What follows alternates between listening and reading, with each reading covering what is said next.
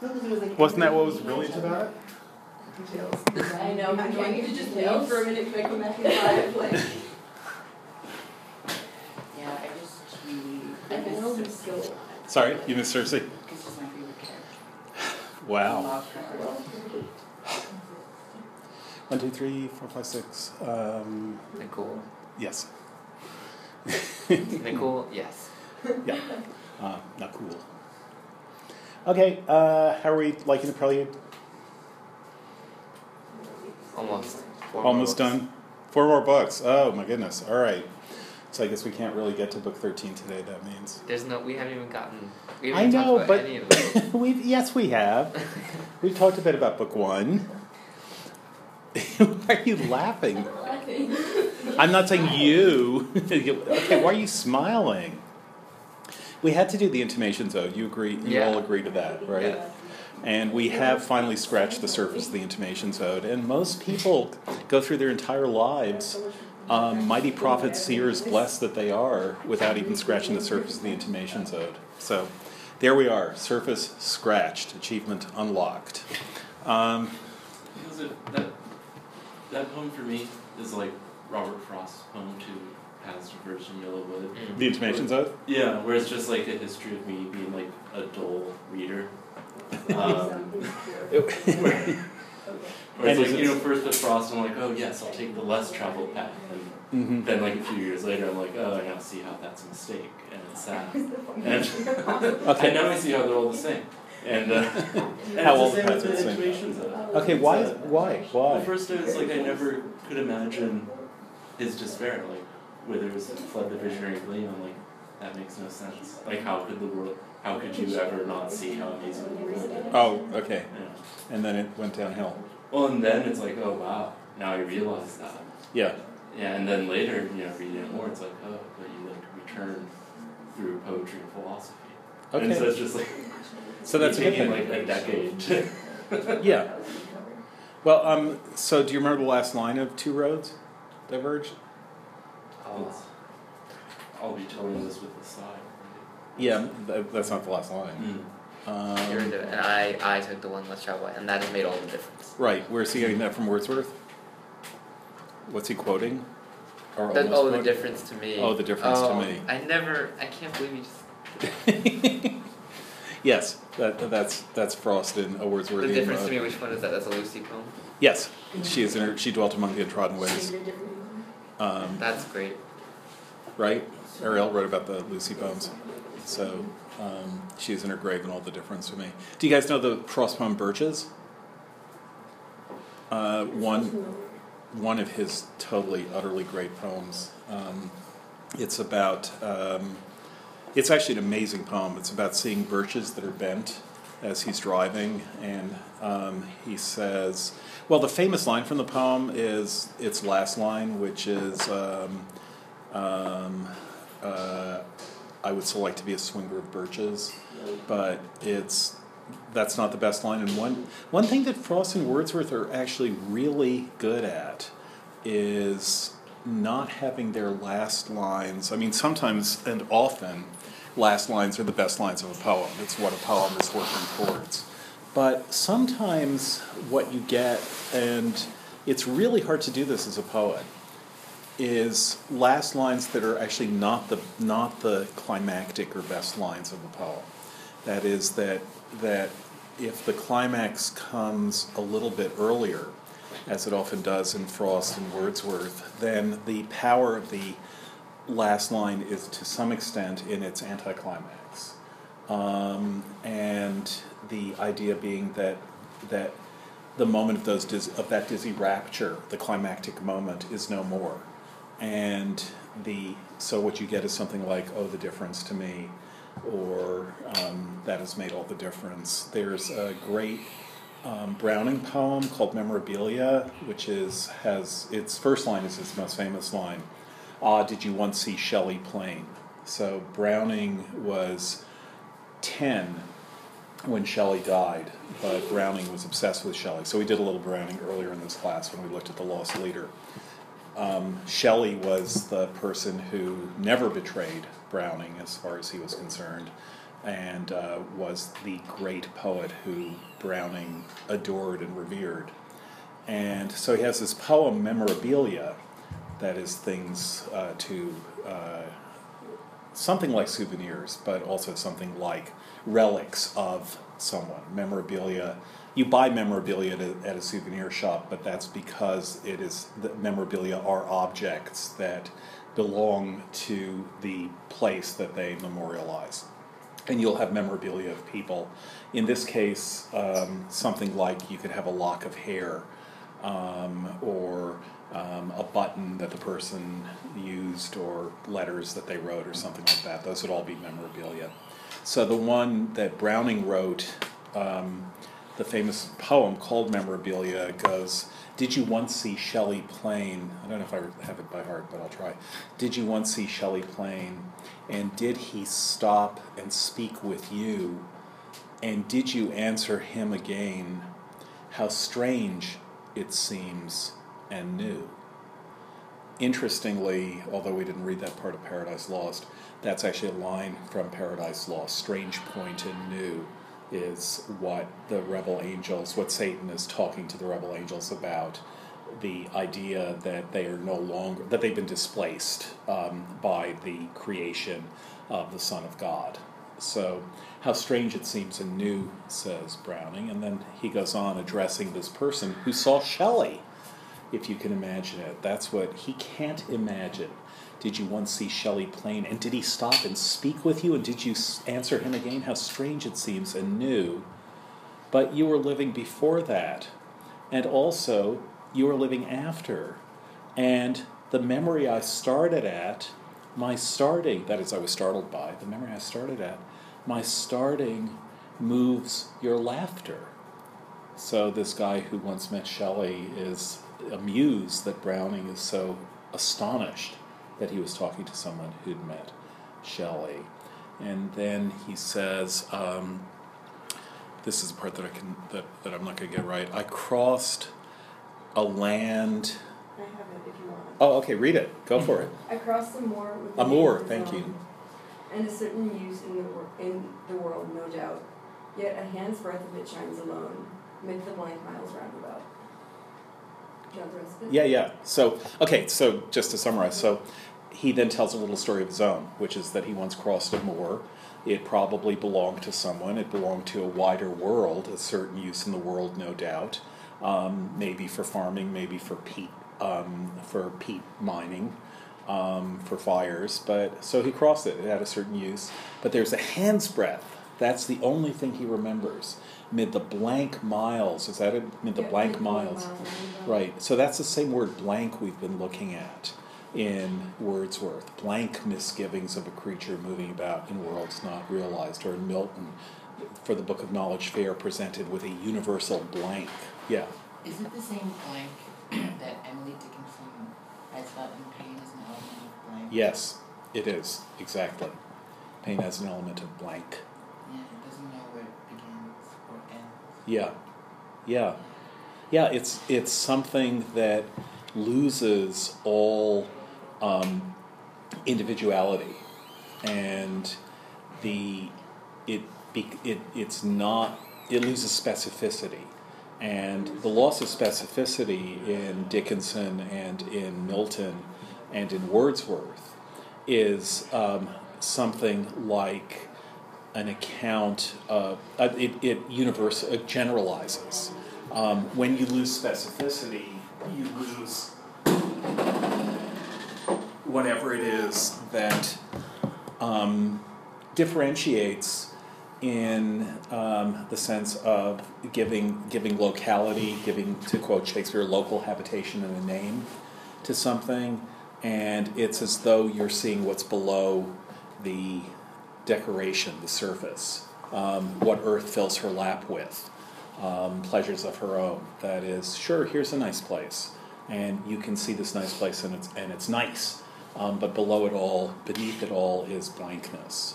Beckett uses the word blank he uses the word ashes, but by ashes he means blankness in Endgame.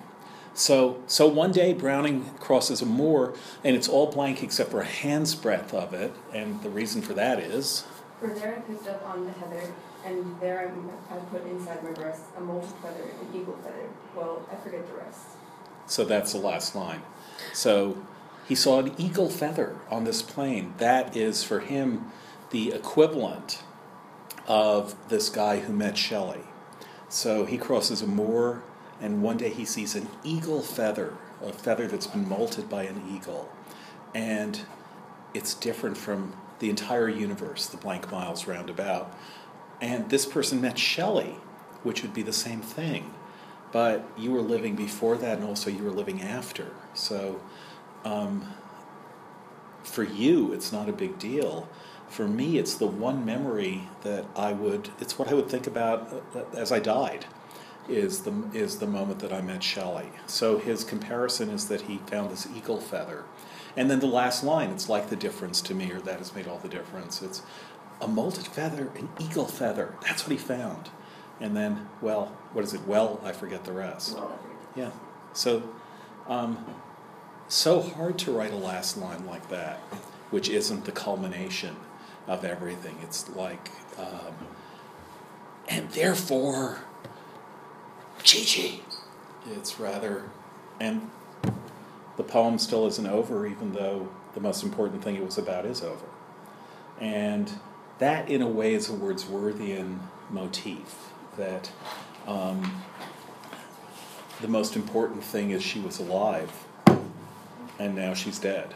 And so the last line of the poem is with rocks and stones and trees, or oh, the difference to me, or 'twas throwing words away, the last moment. And what you realize is just that timing the narrative arc so that the peak is not at the end shows you what a falling off is there at the end. And I think it's an amazing thing. And Frost picks it up from Wordsworth. Yeah. Oh, well, I had an embarrassing story about Frost. Okay. Once Truman Capote was interning at the New Yorker. Yeah. And Robert Frost was the poetry editor, I think. No, he wasn't the poetry editor. He may have been there, but... Yeah, I forgot what he was doing there. And then he got really drunk. Uh-huh. Okay? And then the people at the New Yorker told Truman Capote to take drunk Frost home. So he, basically what is it called? Like when your friend gets really drunk and you take care of them. Basically. Yes. Yeah. Babysitting is the other one? Yeah, babysitting. So he basically babysat Robert Frost for an afternoon. It's not that embarrassing. Really? I think there are way more embarrassing. I feel like I would be proud if Truman Capote babysat me, and I also would be even prouder maybe if I babysat Robert Frost. I wouldn't be embarrassed by being on either side of that equation, I don't think.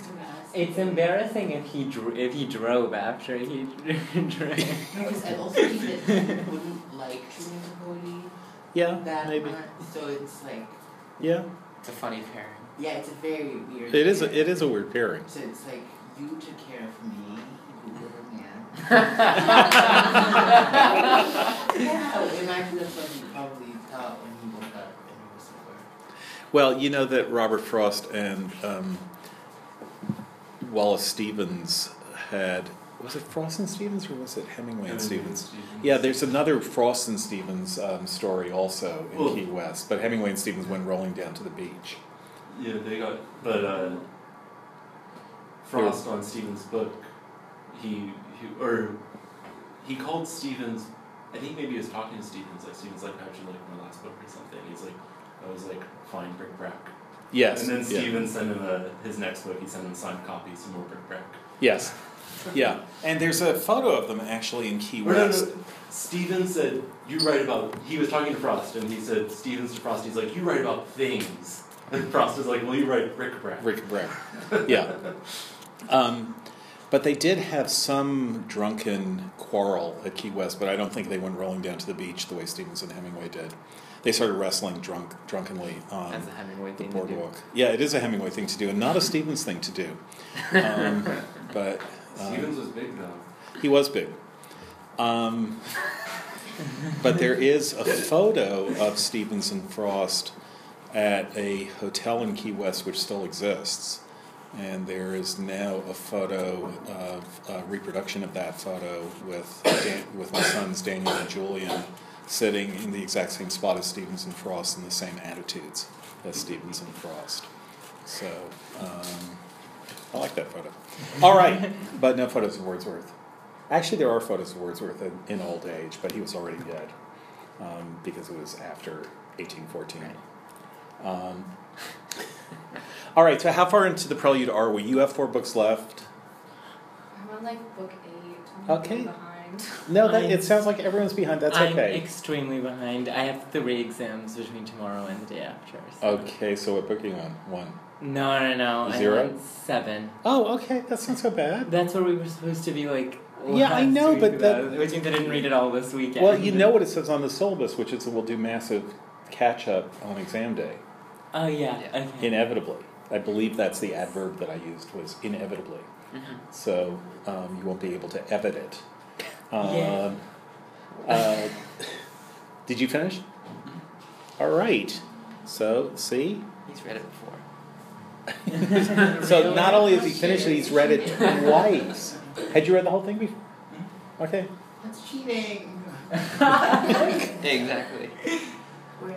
I had a teacher in graduate school who was sent to a all-girls secondary school when she was for high school, boarding school, and they were not allowed to read at night after lights out, or even because and they were only allowed to read for an hour a day because otherwise they'd be getting ahead.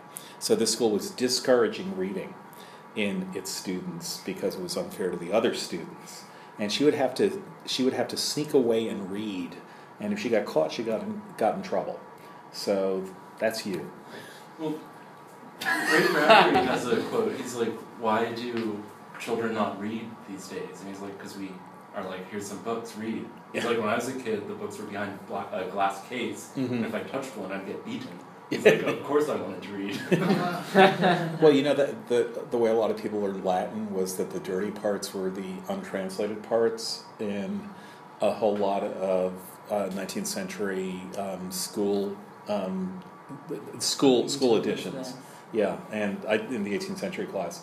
And not only that, but the dirty parts were also segregated in the back of the book, so that if you were reading the uninteresting parts, they were right there, but if you wanted to read the dirty parts, you had to translate them yourself. And but they were all conveniently in the back of the book, so lots and lots and lots of people learned Latin in order to read the dirty parts.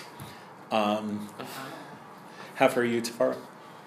Honestly, I don't know where I am, but I remember him meeting a soldier or something. Okay. And then I also remember this passage about how he, it was like just reflection, and it was like how books in a library, like how a library is more alive. Mm-hmm.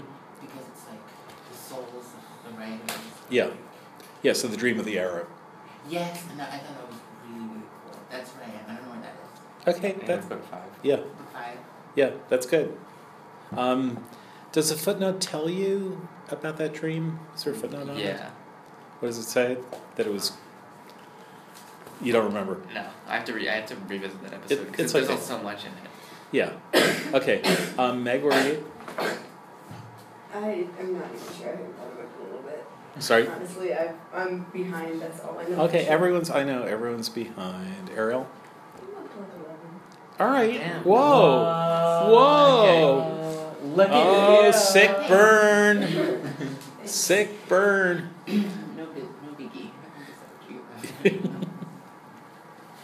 All right. It's really, really, really worth having read. And Worth having read. yeah, you get your words worth in the Prelude. What a look. You guys are ready for Passover vacation, are you not? Easter and Passover. Okay. The part of what is going on in this long self-reflection and account, as he puts it later, of the growth of his own mind, that's what he says in Book 13, is, well, as I say, the plot is, why can't I write? And so he writes a long thing about not being able to write and how he got to this place. And the writing of it is also a way of getting to a place he hopes, he imagines. The happy ending should be that now he's worked out through this process of self-analysis. He's worked out what he needs, whatever it is he needs to work out, and has worked out what it means to be a writer. Something like that is also what's going on in the Intimations Ode.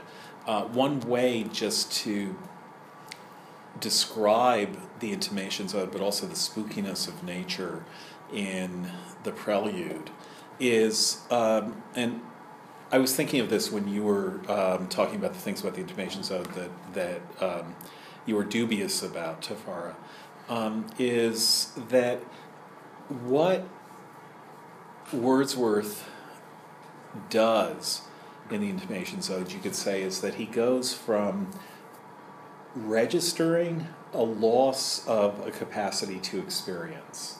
That is, that he can no longer experience, not in the Blakean sense of experience, but in the sense of experiencing the power of nature or the beauty or the glory of the earth and every common sight. That he goes from a sense of a loss of capacity to experience to its reversal into the experience of loss itself.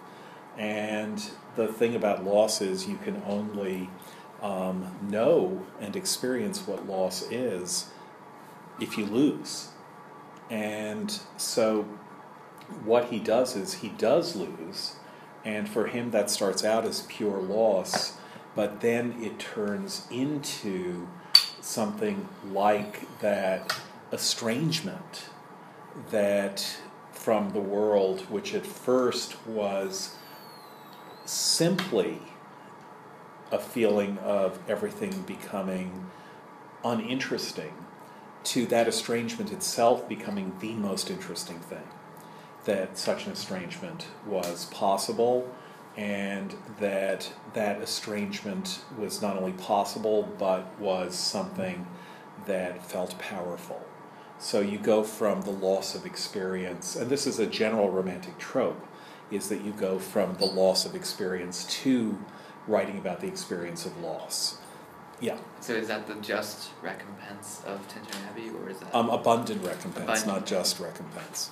So, which are different, and I think that's a really interesting that I remembered it wrong. Yeah, because abundant, it's a really, really wonderful word because it doesn't tell you whether it's enough. It could be, generally it's a word of praise. You've made abundant amends for the bad things you've done. But abundant may not be enough. Abundant may be you've come part of the way and a lot more than I thought you would be able to do.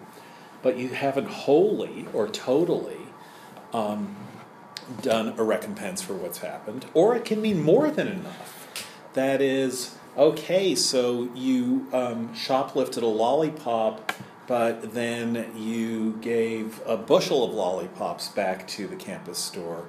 So you made abundant recompense, which is way more than anything you were accused of doing. Or it can mean just. That is, that you did what was certainly enough. So not the stress on more than enough, but a stress on certainly enough. And it's not clear which of the three it is in Tintern Abbey, nor is it supposed to be clear. That is, when he says, I would believe abundant recompense, would there means I want to believe. And the belief itself might be part of that abundance. But again, it's not quite clear. But it's certainly the recompense part. The recompense is that new estrangement. Yeah. In exchange seeing the celestial light. Yeah, it's instead of celestial light, it's sober coloring. The clouds do take a sober coloring from an eye that hath kept watch o'er man's mortality. So the question is the Prelude also a poem of that sort of recompense? And as I said before, when you see the word, if you trace the word, track the word home and its cognates and compoundings in a word like homeless in the Prelude, the question is whether homelessness is a recompense for losing your home. And you can see how it might be, and Wordsworth can certainly see how it might be, but there's still a question whether it is or not. Yeah. What does it mean for homelessness to be a recompense for losing your home? Well, in one way, it doesn't make any sense at all. But in another way, it would be that it's something like Roy at the end of Blade Runner. Did you see Blade Runner? No. Well, at the end of Blade Runner, or it's not at the end of Blade Runner, it's when he's talking to Tyrell, and then he repeats it at the end of Blade Runner when he quotes Blake. So Roy is the replicant who was born in 2017, so we're not far from... He's 2 years old. Yeah, he's now 2 years old. Yeah, he was born in April of 2017, actually. Happy birthday. Yeah. It is... he complains to his creator that he has a 4-year lifespan, and his creator says, but think of all the things you get to see in those 4 years. And so the idea is, I think Tyrell actually says this, the candle that burns half as long burns twice as bright. And so the recompense for the shortness of life is the shortness of life. That is, a long life is less intense than a short life. And that is what Tyrell is saying to Roy. And so that's one way of understanding a self-compensating loss. Another example that I really love is a Chinese landscape painter who said that who did landscapes in ink and parchment, and he said it's true that no drawing can possibly compete with landscape in as far as landscape goes, but it is also true that no landscape can possibly compete with drawing as far as drawing goes. So that the idea that a drawing is secondary, that there's landscape and then there's an attempt somehow to show what a landscape looks like to people who haven't seen the landscape, is missing the point of landscape, of the drawing of a pen and ink, the representation of a landscape, which is that the representation contains something that the original doesn't. And that's true of all art, that the representation is simply by being a representation is doing something much more intense than an original can do. An obvious example of this is Andy Warhol, where a Brillo box or a Campbell's soup label, which is nothing in reality, becomes stunning when Warhol does a representation of it. And but all Warhol is doing there is making a point that art always makes, which is that representation, there's something about representation and about the idea, I would again use the word thinking, the idea of the appearance of something in its absence, which is contrary to naive views of the world, which is something is there and it appears, and it disappears because it goes away. But in art, something only appears when the thing that it's representing is not there. That then becomes the appearance that exists in the work of art. Paul Klee said, art does not render what is visible, but renders visible. So art doesn't show what is visible, it makes things visible that would otherwise be invisible. So if you ask, so what does art render visible? What does it make visible? You could say what it makes visible is absence, is the absence of what is visible. And that is something that can only belong to representation. This is an anti-Platonic idea. That's what I was going to ask. Because if you claim Wordsworth holds this view, then is that his own answer to his Platonic imagining?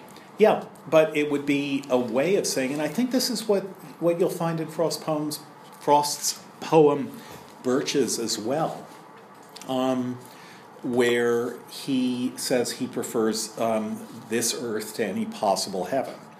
And I think Wordsworth does too. That's though nothing will bring back the hour of splendor in the grass, of glory in the flower. That is, that it's not that in some future immortal life, what I experienced in childhood will find perfection. It's that the experience in its utter absence, the memory of the experience in its absence, the idea of the experience as something that is absent, that can never return, intensifies through the intensity of the absence. It intensifies not the experience itself, but intensifies what the contours and lineaments of the experience are communicating. So that,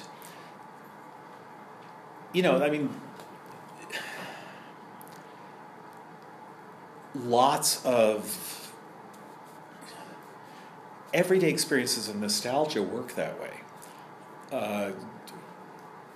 William Empson summarizes Proust as 3,300-page novel, and then Empson summarizes it as everything goes away, and the only salvation that there is in life, or that there can ever be, is sometimes when you are in one place, or looking at one thing, or seeing one person, or having one experience, it makes you think of another place, or another thing, or another person, or another experience, and then when you are thinking of both of them at once, there's a way in which you feel that you have transcended time. And it's not that you've transcended time because you've gone back to a place, because you've returned to Tintern Abbey, or because you've returned home to wherever home is. But it's in an irreducible doubleness. That's the incumbent or the surface of past time moment in the Prelude. It's the irreducibility of the doubleness that gives you a sense of there's no place where you can simply feel this is how things are and how they should be, but that means there's always an elsewhere, which for Wordsworth is something uncanny, which is what nature is when nature is perceived by a person who thinks or feels that he should be or was part of nature, but now isn't anymore. And that the experience of separation is also an experience of connection, but it's not that, separation really means connection. It's that any connection really means separation. That the only ultimate connection there is that of separation, of otherness, of feeling that there's something that you are other than, or that is other than you, rather than simply being self-coincident with nature as the here and now and the present. Yeah. I forgot the philosopher's last name, but his first name is Henri Bergson. Yes, that's it. And he said I was reading something about him, and it's a really interesting statement he said about the elusiveness of the present. Mm-hmm. So it's like, there's like, the present is like this ungraspable Yeah. thing, and it's like the past is eating the future. Mm-hmm. Have you read The Langoliers? No.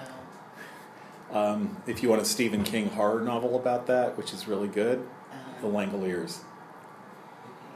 But yeah, I just thought it was a really cool concept because, I mean, it's true, like, what is the present? Like, it's not fixed. Yeah. You know, like, there's always, like, a going, it's directional. It's almost like we're going somewhere. And Yeah. it's like, if we're not, then we're dead. Yeah. So that's right. And so a way maybe to put this now in Wordsworth is to say that I now, so this might be a little bit complex, but I don't think it's too complex. I now have an experience of then, which is no longer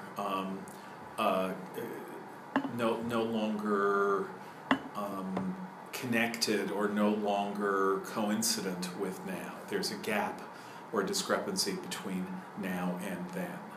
And I know that there's this discrepancy, and I miss then. I know there's this discrepancy with then because when I look at nature now, I'm unmoved by nature. So there you get a very interesting difference, you could say, between what should look like an analogy. I am to the past, or I am separated from the past, as I am separated from nature. How do I know that I am separated from the past? Because I feel this separation from nature, but in the past, I didn't feel a separation. Okay, so that's the beginning analogy that he's giving. I'm separated from nature. In the past, I wasn't. Therefore, I'm also separated from the past. Oh, cool. But thinking that way brings the past yeah, to but, present. yeah, but when I think about the past, I realize that what I miss is the experience of a strange and spooky separation from nature that I had in the past. And therefore, what I am missing is not a time which I mistakenly imagined, in which I was at one with nature. What I'm missing is a time when I felt this spooky separation from nature. And now I'm not thinking about that anymore, so I'm separated from that time of separation. But if I'm separated from that time of separation, what that means is I'm actually experiencing the separation that I'm missing because I'm separated from it. And when I realize that my relation to the past is like the past that I'm missing, that in its very unlikeness, it's like it, then the spookiness that I think I'm missing turns out to be a spookiness that is even deeper now than it was before.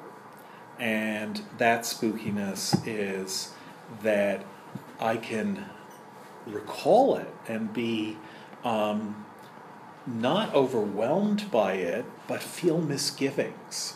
And that somehow those blank misgivings, that was at the heart of my relationship to nature anyhow.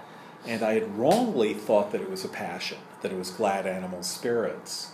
But in fact, what was even deeper than those glad animal spirits was this kind of blankness, call it solitude or blank desertion, as he puts it in the Prelude, this kind of blankness that turns out is still in the embers and can therefore still be an occasion for joy, or joy that in our embers is something that doth live. And where do I go most to meditate on this feeling or to immerse myself in it? Well, to thought.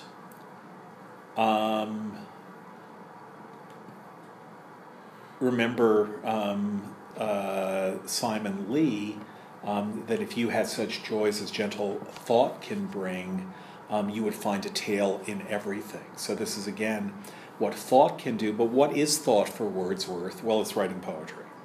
So that what he thinks about is composition. Not that he thinks about, oh, what word rhymes with dove, but that he thinks about, what? A very large bird just A turkey. Oh, not a dove? Oh, did he hit a window? Oh, really? It's a turkey. Oh, there he is. They can actually break windows. That was a very loud noise. Okay. Oh, I didn't even hear it. No, Oh, it looks pretty injured. Spooky. Oh my goodness. Oh, I don't think that bird is in good shape. Wait, I can't see the bird. It's hiding. It's like hiding in a corner. Yeah.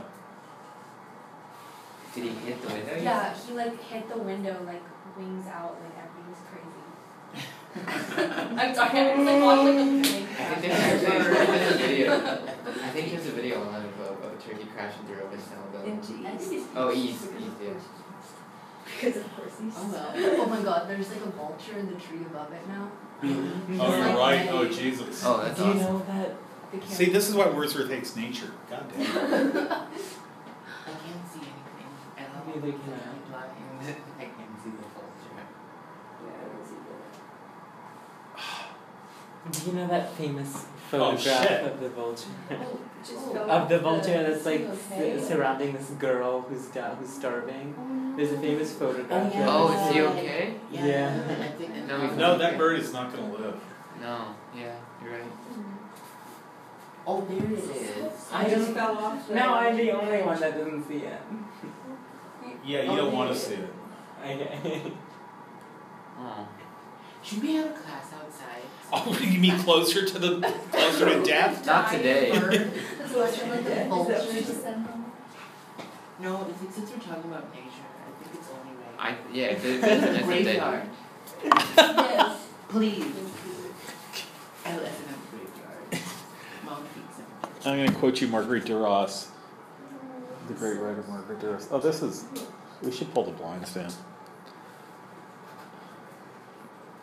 It's horrifying. Aren't you horrified? I don't see So it it's at all. twice the day. You're lucky. You don't Yeah. want to see it. I don't want to see it. You're right. You really don't. Yeah. I saw a chipmunk once. It was in, like, a hawk had it. And the hawk dropped it.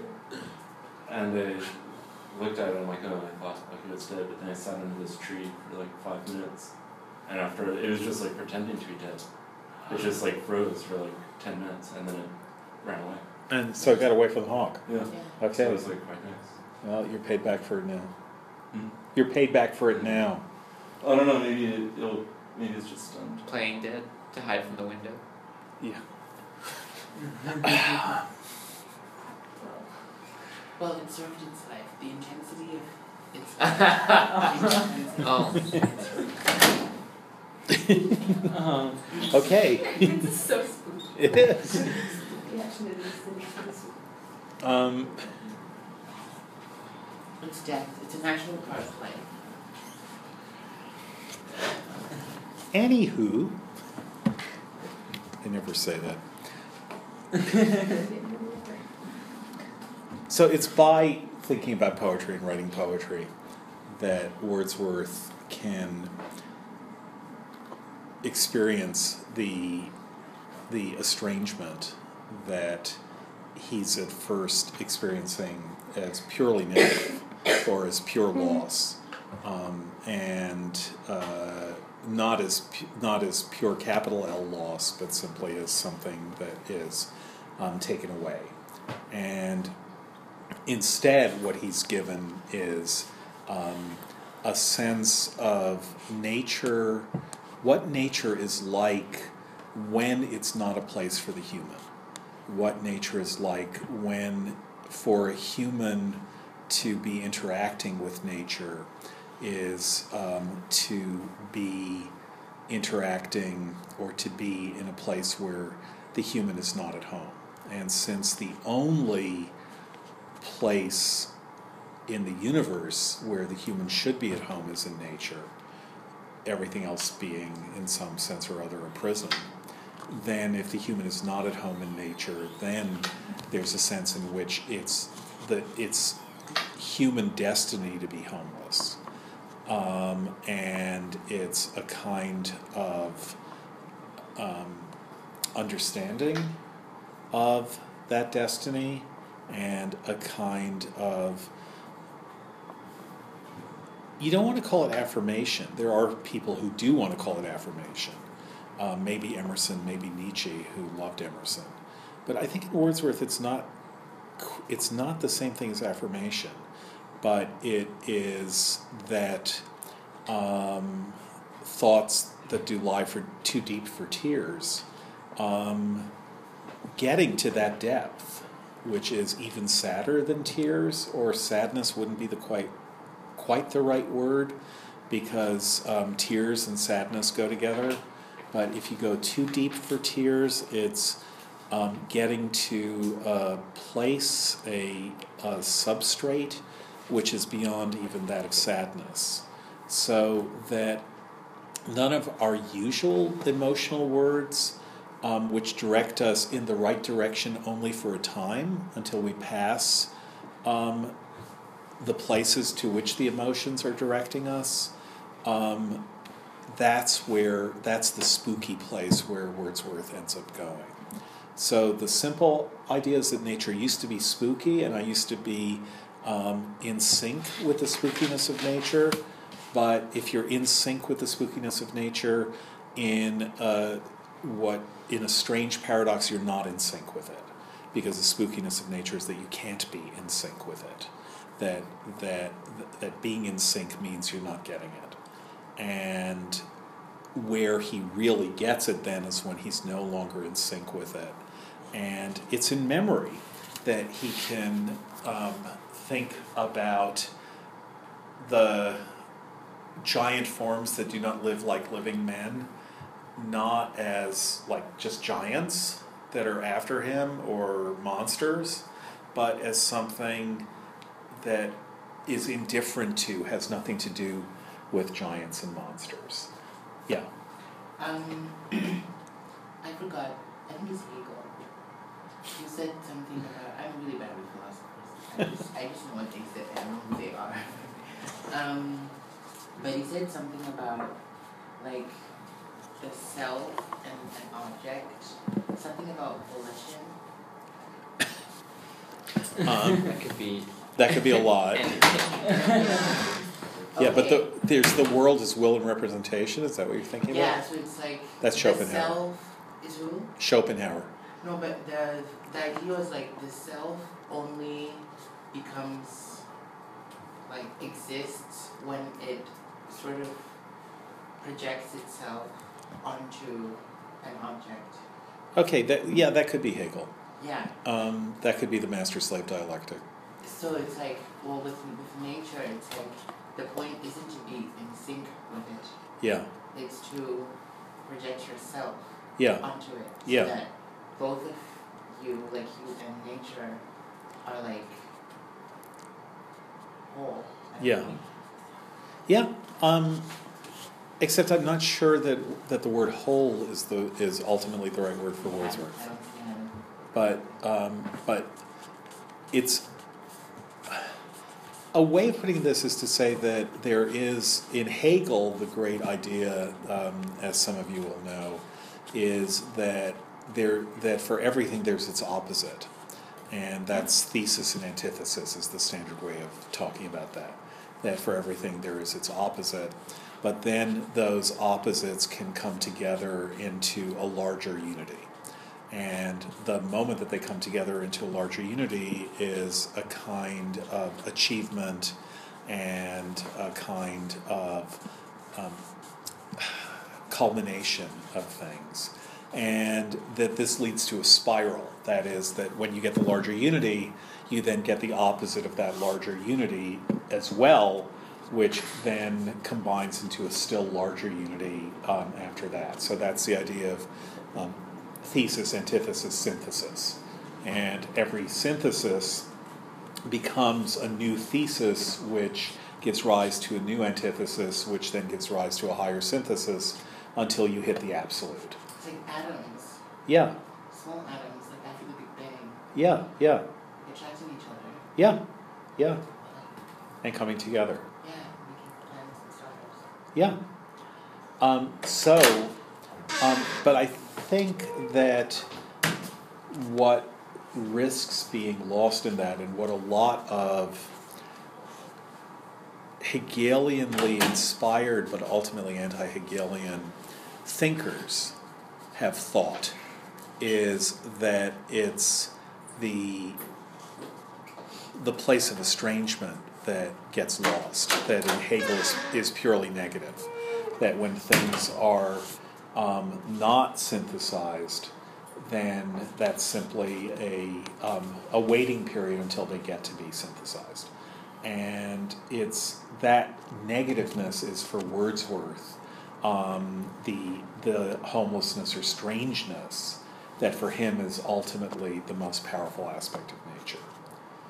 So, I mean, I'm just saying that this is oh, I brought the wrong book. That this is what to pay attention to in Wordsworth. What he says is that nature, that he himself was ministered by nature in beauty and in fear. And beauty would be, oh yes, it's so beautiful, it's so lovely, and I love nature, and that's great. And at the end of Tintern Abbey, that's what Dorothy, my sister, will feel about nature, is only its beauty, which is the most important part of it. But nature ministered to me in fear as well. And the fear is actually what he is, in some sense, valuing much later. What I wanted us to look, I'm sure I can get it up on my iPad, at the Simplon Pass episode in Book 6. And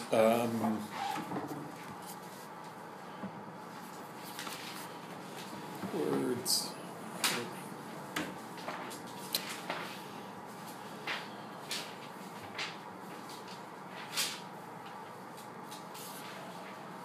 1895.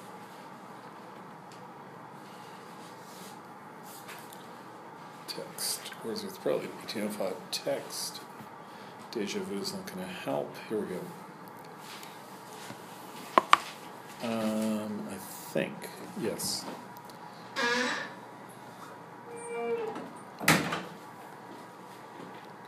Oh, is this someone just publishing their own ideas?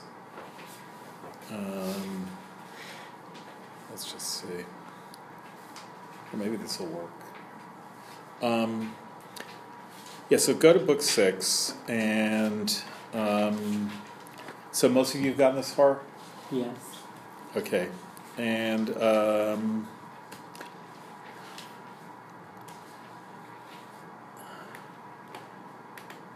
this is what we were talking about a little bit last week.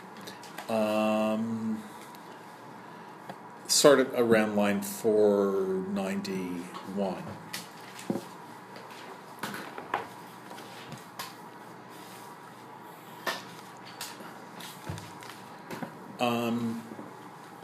So this is the trip when they're they're crossing the Alps and heading for Italy. Yet still in me mingling with these delights, that is, among these solitudes sublime and sober posies of funereal flowers, culled from the gardens of the Lady Sorrow, did sweeten many a meditative hour. And this is, I think, actually, let's go a little bit earlier because it's worth seeing what it is that he's not doing here. So, whate'er in this wide circuit we beheld or heard was fitted to our unripe state of intellect and heart. So there they are young. Their state of intellect and heart is still unripe. they're undergrads, what do you expect? By simple strains of feeling, the pure breath of real life, we were not left untouched. With such a book before our eyes, we could not choose but read a frequent lesson of sound tenderness, the universal lesson of mankind, the truth of young and old.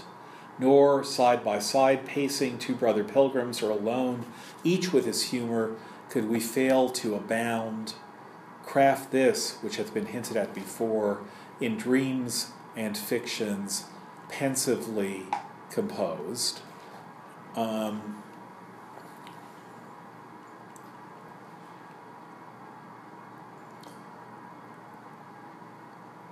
Dejection taken up for pleasure's sake. So what does that line mean?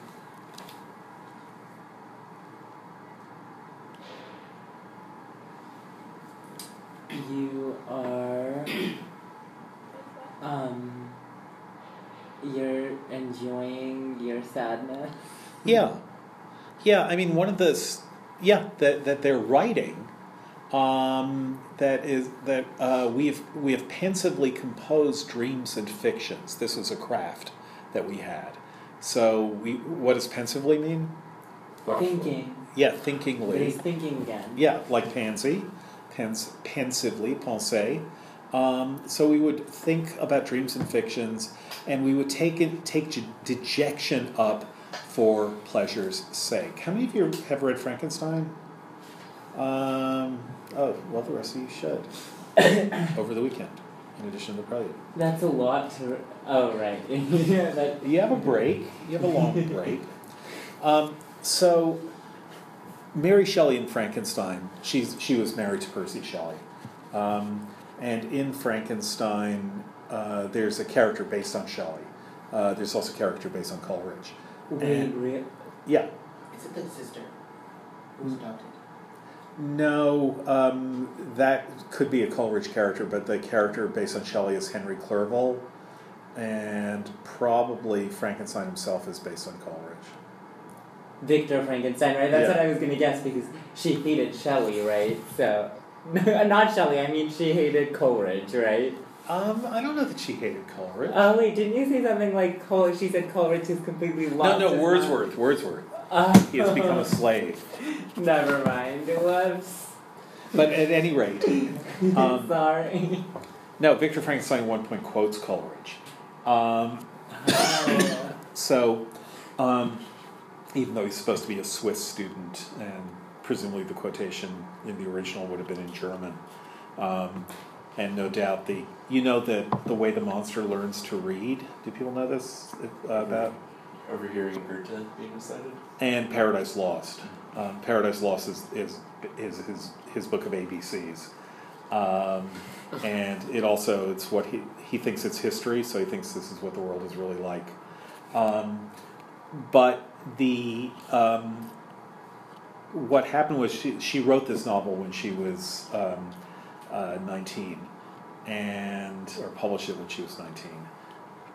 And then a few years later, Shelley died. Her husband died, and some of her children had died. The monster is possibly based on one of her children who was born with jaundice and died shortly thereafter. The monster has yellow eyes, and those yellow eyes, the place she would have seen that in nature is in her premature child who would have been jaundiced. And jaundice means turned yellow. Same word as hyacinth, yellow flower. And so sorry? You mean John? Jonquil, yeah. Hyacinth is sometimes used to mean yellow. They're different colored hyacinths. Yellow was not a named color in England, I think, till the 18th century or so. No, it's in Shakespeare. My way of life has fallen to the sea, or the yellow leaf. At any rate, orange wasn't a named color until the 18th century. That's what it is. And I think maybe hyacinth is orange, was the older name for orange. But I think it is etymologically related to jaundice. I could be wrong. Like in French, yellow is Jean. Jean. yeah. Right. So they're definitely related. And if you're born prematurely, you have too much bilirubin in your bloodstream, and it causes jaundice, which is, say, turns your skin and the whites of your eyes yellow. And when Victor Frankenstein first sees the monster, he sees the monster's yellow eyes, which completely freak him out, but which seem to be Mary Shelley remembering seeing her premature child. Oh, and that makes sense because he created Yeah. the monster and she created her child. Exactly. So, within the next, that was 1816, so within the next 6 years, many people that she loved would die. And then when Frankenstein was republished in a later edition in 1831, she revised it and she wrote a new preface for it. And what she said, a very powerful moment in the preface, is she says to the book, she says farewell to her hideous progeny, as she calls it. And she says it is the product of a time in my life when death and grief were but words which found no true echo in my heart. And so it's frequently the case that some of the greatest poetry of mourning, of sadness, of loss is written by people when they're young and when they actually haven't had the experience that the poems are so great at describing. And the greatness of the description is partly that people can treat it as fictional and therefore be much more intense about it because they're not describing their own actual experience. They're trying to gin up, trying to charge up a sense of negative power or of pessimistic power that is not something that they are feeling firsthand. And then when they get older, they're amazed by how accurate they were at describing things they'd never felt. And this is a common this is commonly observed both by the writers themselves and by other people, that certain kinds of very great, dark, grim literature is written by people who can write it because in a way they're immune to it because they haven't yet experienced that darkness and grimness in themselves. And later on, when they do experience that darkness and grimness in themselves, they're surprised by what it was they thought they could bear. There's a famous midrash about Song of Songs and Ecclesiastes, which is both books of the Bible supposedly written by Solomon. And the standard view is that Solomon, Song of Songs, is the most obscene book in the Bible, and it's all about sex between the woman who is the speaker of the Song of Songs and the man that she's in love with, and it's let him kiss me with the kisses of his mouth, and sorry. Well, that would partly be the point, and it's for a book that you can find in a church or a synagogue. It is pretty risque.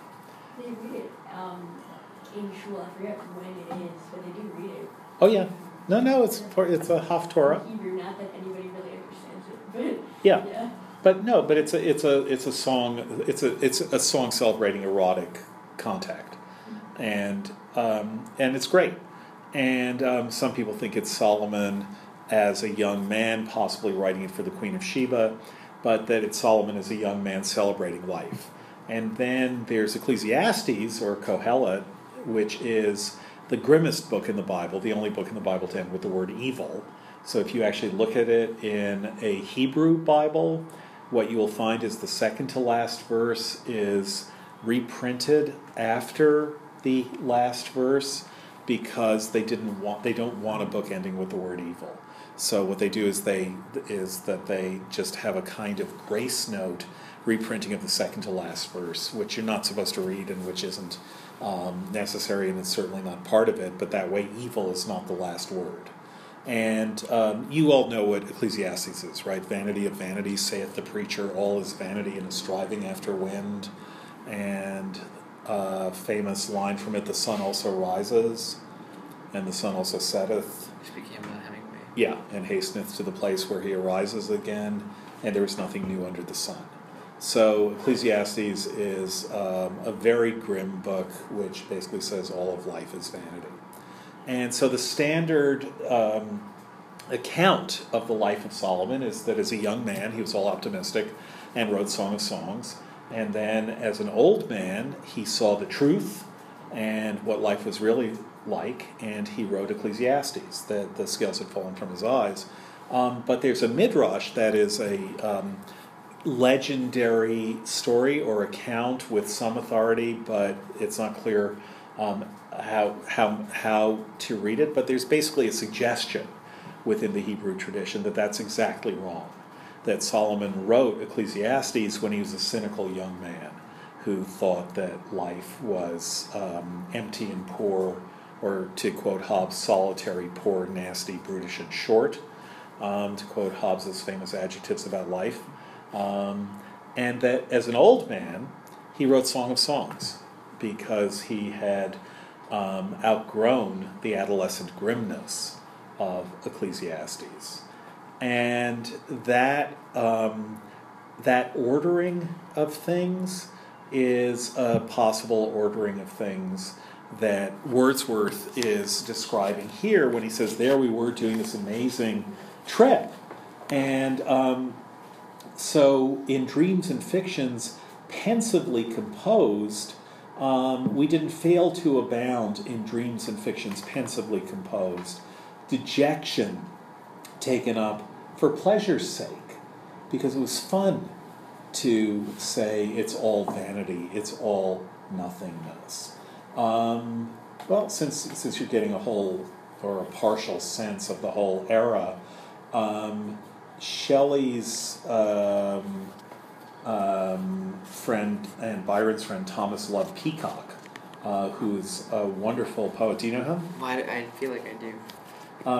He has a poem called The War Song of Dinas Bar, which is a Welsh name, which begins, it's about a raid, and it begins, the mountain sheep were sweeter, but the valley sheep were fatter. We therefore deemed it meeter to carry off the latter. So they're going for the valley sheep because they're fatter. But just those rhymes are great. The mountain sheep were sweeter, but the valley sheep were fatter. We therefore deemed it meeter, more appropriate, to carry off the latter. So he's a friend of Shelley's and Byron's, and he wrote a novel about them, a parody of them, called Nightmare Abbey, in which Shelley and Byron are spending the weekend there, and then they're leaving, and the Byron character says farewell to his host, as he puts it. He says that he will remember this weekend with all the joy that his lacerated heart is still capable of feeling. So he's the kind of person who says, just try that on your friends sometime. After you have dinner with them, say you'll remember this dinner with all the joy your lacerated heart is still capable of feeling. So that's what Peacock was kind of parodying in his friends Byron and Shelley. So that's what Wordsworth is describing here, that we took dejection up for pleasure's sake, and gilded sympathies, the willow wreath even among those solitudes sublime, and sober posies of funereal flowers culled from the gardens of the Lady Sorrow did sweeten many a meditative hour. So it was a joy and a pleasure. Here we are in these sublime solitudes, but what we're doing is we're picking up these flowers of sorrow rather than looking around us. Yet, still in me, mingling with these delights was something of stern mood, an under thirst of vigor never utterly asleep. So another thing worth noticing in Wordsworth is the way he will sometimes use under as a prefix. So an under thirst of vigor. It's an almost opaque phrase. We both know what it means and don't, but it's something underneath everything else. Never utterly asleep. And then he says, far different dejection once was mine. So not dejection taken up for pleasure's sake, but far different dejection once was mine. A deep and genuine sadness then I felt. The circumstances I will here relate even as they were. Upturning with a band of travelers, from the Valais we had clomb along the roads that lead to Italy. A length of hours, making of these our guides, did we advance, and having reached an inn among the mountains, we together ate our noon's repast, from which the travelers rose, leaving us at the board. So they're trying to get to Italy from Valais. They follow these travelers. They eat at an inn. Ere long we followed, descending by the beaten road that led right to a rivulet's edge, and there broke off. So they get to this road that leads to a small brook and then stops. The only track now visible was one upon the further side, right opposite and up a lofty mountain. This we took, after a little scruple and short pause, and climbed with eagerness, though not at length without surprise and some anxiety on finding that we did not overtake our comrades gone before. So they're following these travelers who don't have a bumper sticker saying, "Don't follow me, I'm lost too." They're following these travelers and they don't know where they've gone, and now they're worried. By fortunate chance, while every moment now increased our doubts, a peasant met us. And from him we learned that to the place which had perplexed us first we must descend, and there should find the road which in the stony channel of the stream lay a few steps, and then along its banks. And further, that thenceforward all our course was downward with the current of that stream. So they crossed the stream when they should have just walked downstream a little bit and picked up the path. Luckily they met a peasant who directed them the right way, and so they go back to the stream. And the crucial thing is that thenceforward all our course was downwards with the current of that stream. So why do they find that hard to believe? Hard of belief, we questioned him again. Why is that hard to believe that they're going to be going downwards? Are they trying to climb the mountain? They're trying to cross the Alps. And if the stream is going downwards, if that's the right direction, that means they've crossed the divide. Do you guys know what the term continental divide means? Or Great Divide? So there are places, it is in any place surrounded by water. It's the place where when it rains, water will, depending on where it lands, even to the millimeter on where a drop of rain lands, that rain will, in the U.S., will drain to the Pacific or to the Gulf of Mexico or to the Atlantic. So the Continental Divide is in Colorado, and there, if it rains in Colorado, some of the water will eventually get to the Gulf of Mexico. Some of it will eventually get to the Atlantic, and some of it will get to the Pacific. And it depends on whether it hits this inch or this inch of land, because that's the height of the land. It's a topographical concept, but a true one. And if you are at a place where where everything goes downstream, if you're upstream of everything, then you are at a place where you can go towards any drainage in the whole continent. And so there they are, and the water's going downhill, which means that they've crossed the Great Divide, and the stream is now heading towards the Mediterranean. They've crossed the divide and it's heading towards the Mediterranean, or perhaps towards the Italian lakes, which will eventually drain into the Mediterranean or into the Aegean Sea. So they can't believe it. Hard of belief, we questioned him again, and all the answers which the man returned to our inquiries in their sense and substance, translated by the feelings which we had, ended in this, that we had crossed the Alps. So that is the great, genuine dejection. They crossed the Alps and didn't know it. He then, in an odd little paragraph, has what is now taken to be an interjection. That writing this, he suddenly starts writing about writing. Imagination lifting up itself before the eye and progress of my song like an unfathered vapor. Here that power in all the might of its endowments came athwart me. So the question is this happening to him on the road, or is it happening to him as he's writing? I was lost, as in a cloud, halted, without a struggle to break through, and now recovering to my soul, I say, I recognize thy glory. In such strength of usurpation, in such visitings of awful promise, when the light of sense goes out in flashes that have shown us the invisible world, doth greatness make abode. There harbors, whether we be young or old, our destiny, our nature, and our home is with infinitude and only there.